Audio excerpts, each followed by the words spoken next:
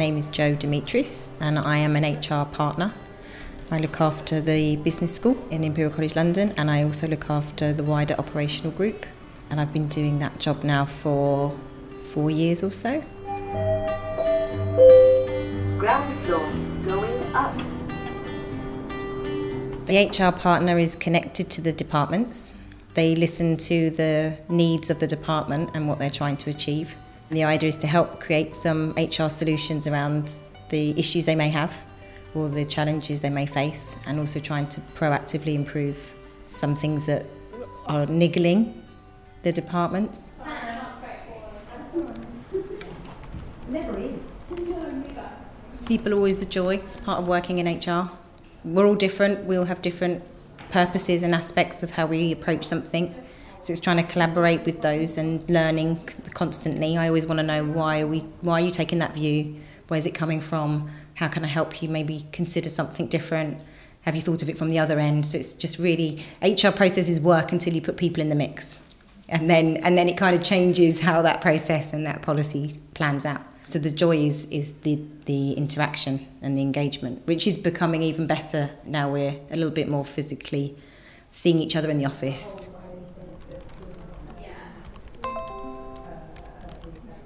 The business school is one part of a bigger college. So we're over 7,000 employees and we are a wide remit of disciplines. It's a big organisation, so there is freedom of movement if you want it for your career, but also the flexibility. We demand high. The work is not simple in many respects. It takes time and effort and real thinking time to make things change. But it's not the corporate world that I understand can be a little bit more harder hitting, and you give your life to that role. The life balance isn't always there. Whereas here, I think you've got more flexibility, whether it go for an appointment, needing family care, needing some independent support for yourself individually if you've got health issues, even financial issues, we can help in those sorts of sense. So the supportive network is also there.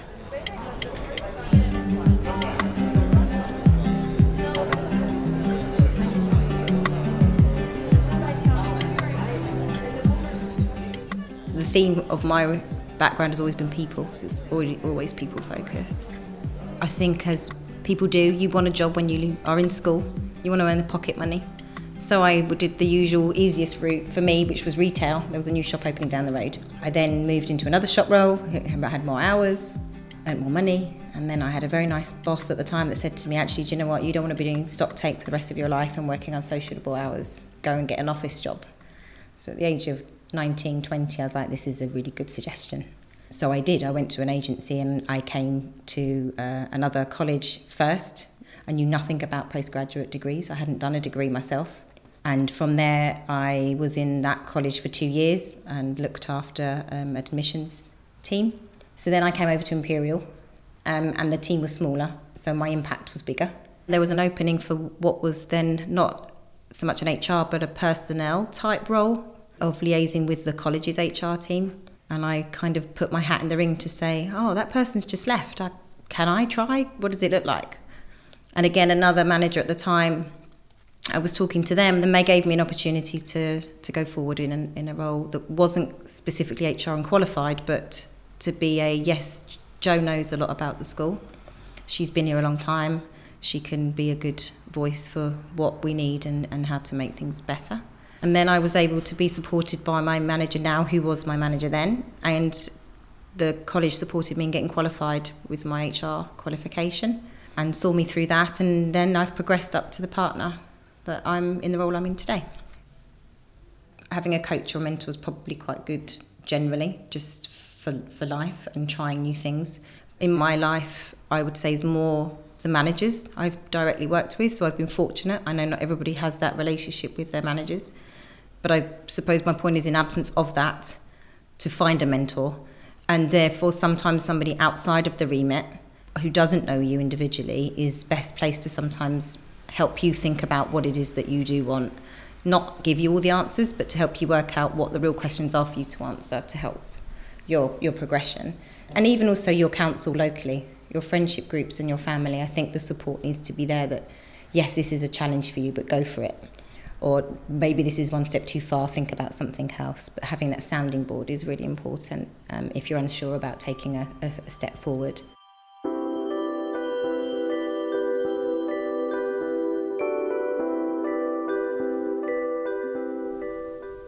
It's very easy sometimes for people to say, you know, I was overlooked for an opportunity, there is nothing here for me, and looking elsewhere.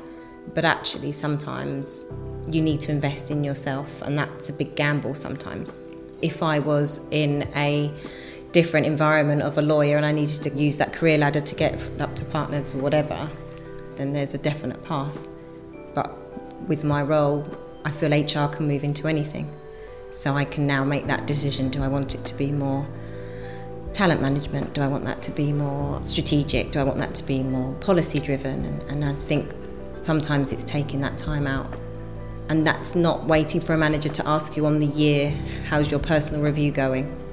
That's you individually taking forward, having those thoughts, whether that's educating yourself by reading books, magazines that are related to your industry, doing extracurricular learning, asking the college for some support financially to undertake a course that will help you develop. Ask, and you might find somebody that's able to help answer some of the questions, or at least give you the opportunity to seek the answers that you're looking for to make that next step. It's important, if you can, to be involved in projects or committees. We have something called Athena Swan, which is supportive for women in education environment, helping them progress and making our processes fair for equality for women, whether they're interviewed, whether they're shortlisted, are they treated the same at various levels when they're employed by us. It's trying to find those opportunities that can sometimes be hard. But again, that comes from conversation. So even at the point of hiring, we should be advertising these opportunities that are available. Going on courses that the college provides, you meet other people. So it could be a first aid course, it could be anything. But just to talk out loud and find connections where you can. Even within the school, we have a professional staff council. I initiated that a long time ago, that's now much bigger and much more successful, and that helps support professional staff members within the school with some social activities, with some supportive groups. There's also the parent network, which is for new parents and for people who are expecting. But again, it's another support network that's out there, and these are from people across college, so you don't always meet the same people that you work with directly in your team.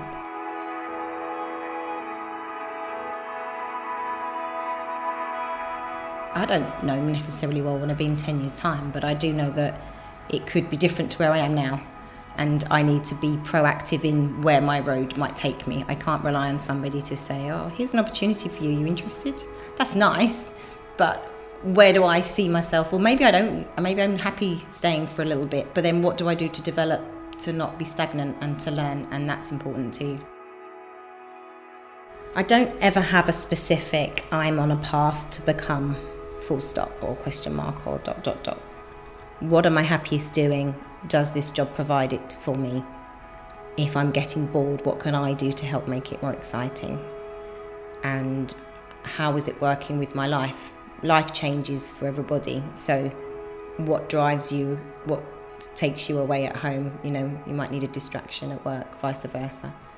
So I don't have a, where do I want to be? I have a, am I the same as last year personally, versus is my job fulfilling my hours of work well? Am I achieving something? Yes, no. Is the frustrations higher or lower than maybe last year? Yes or no? And that helps drive forward. What do I need to do for me to help get that better? Because what do they say? You don't want to live to work, you want to work to live. But you want both parts to be happy. Some of the people that I talk to, they find work hard, and that's when it breaks. If work is hard and home is hard, there's no let up. Whereas if you have a happy home and work is hard, you can make changes, and vice versa. If you need extra help at home but work is good, you have a safe environment somewhere. But if you're unhappy in both areas, something has to change. But it's trying to take ownership, and that's where we come back to the mentors and the coaches to help people maybe take that time out to learn what is it that needs to change to improve the life overall for that individual.